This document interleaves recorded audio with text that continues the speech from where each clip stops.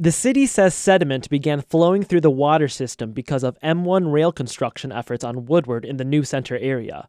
The hospital is using bottled water for hand washing and drinking. DWSD spokesperson Brian Peckinpah says the city has not issued a water advisory. No commercial buildings, including schools, don't have lead pipes leading into their facilities because lead pipes are smaller in diameter.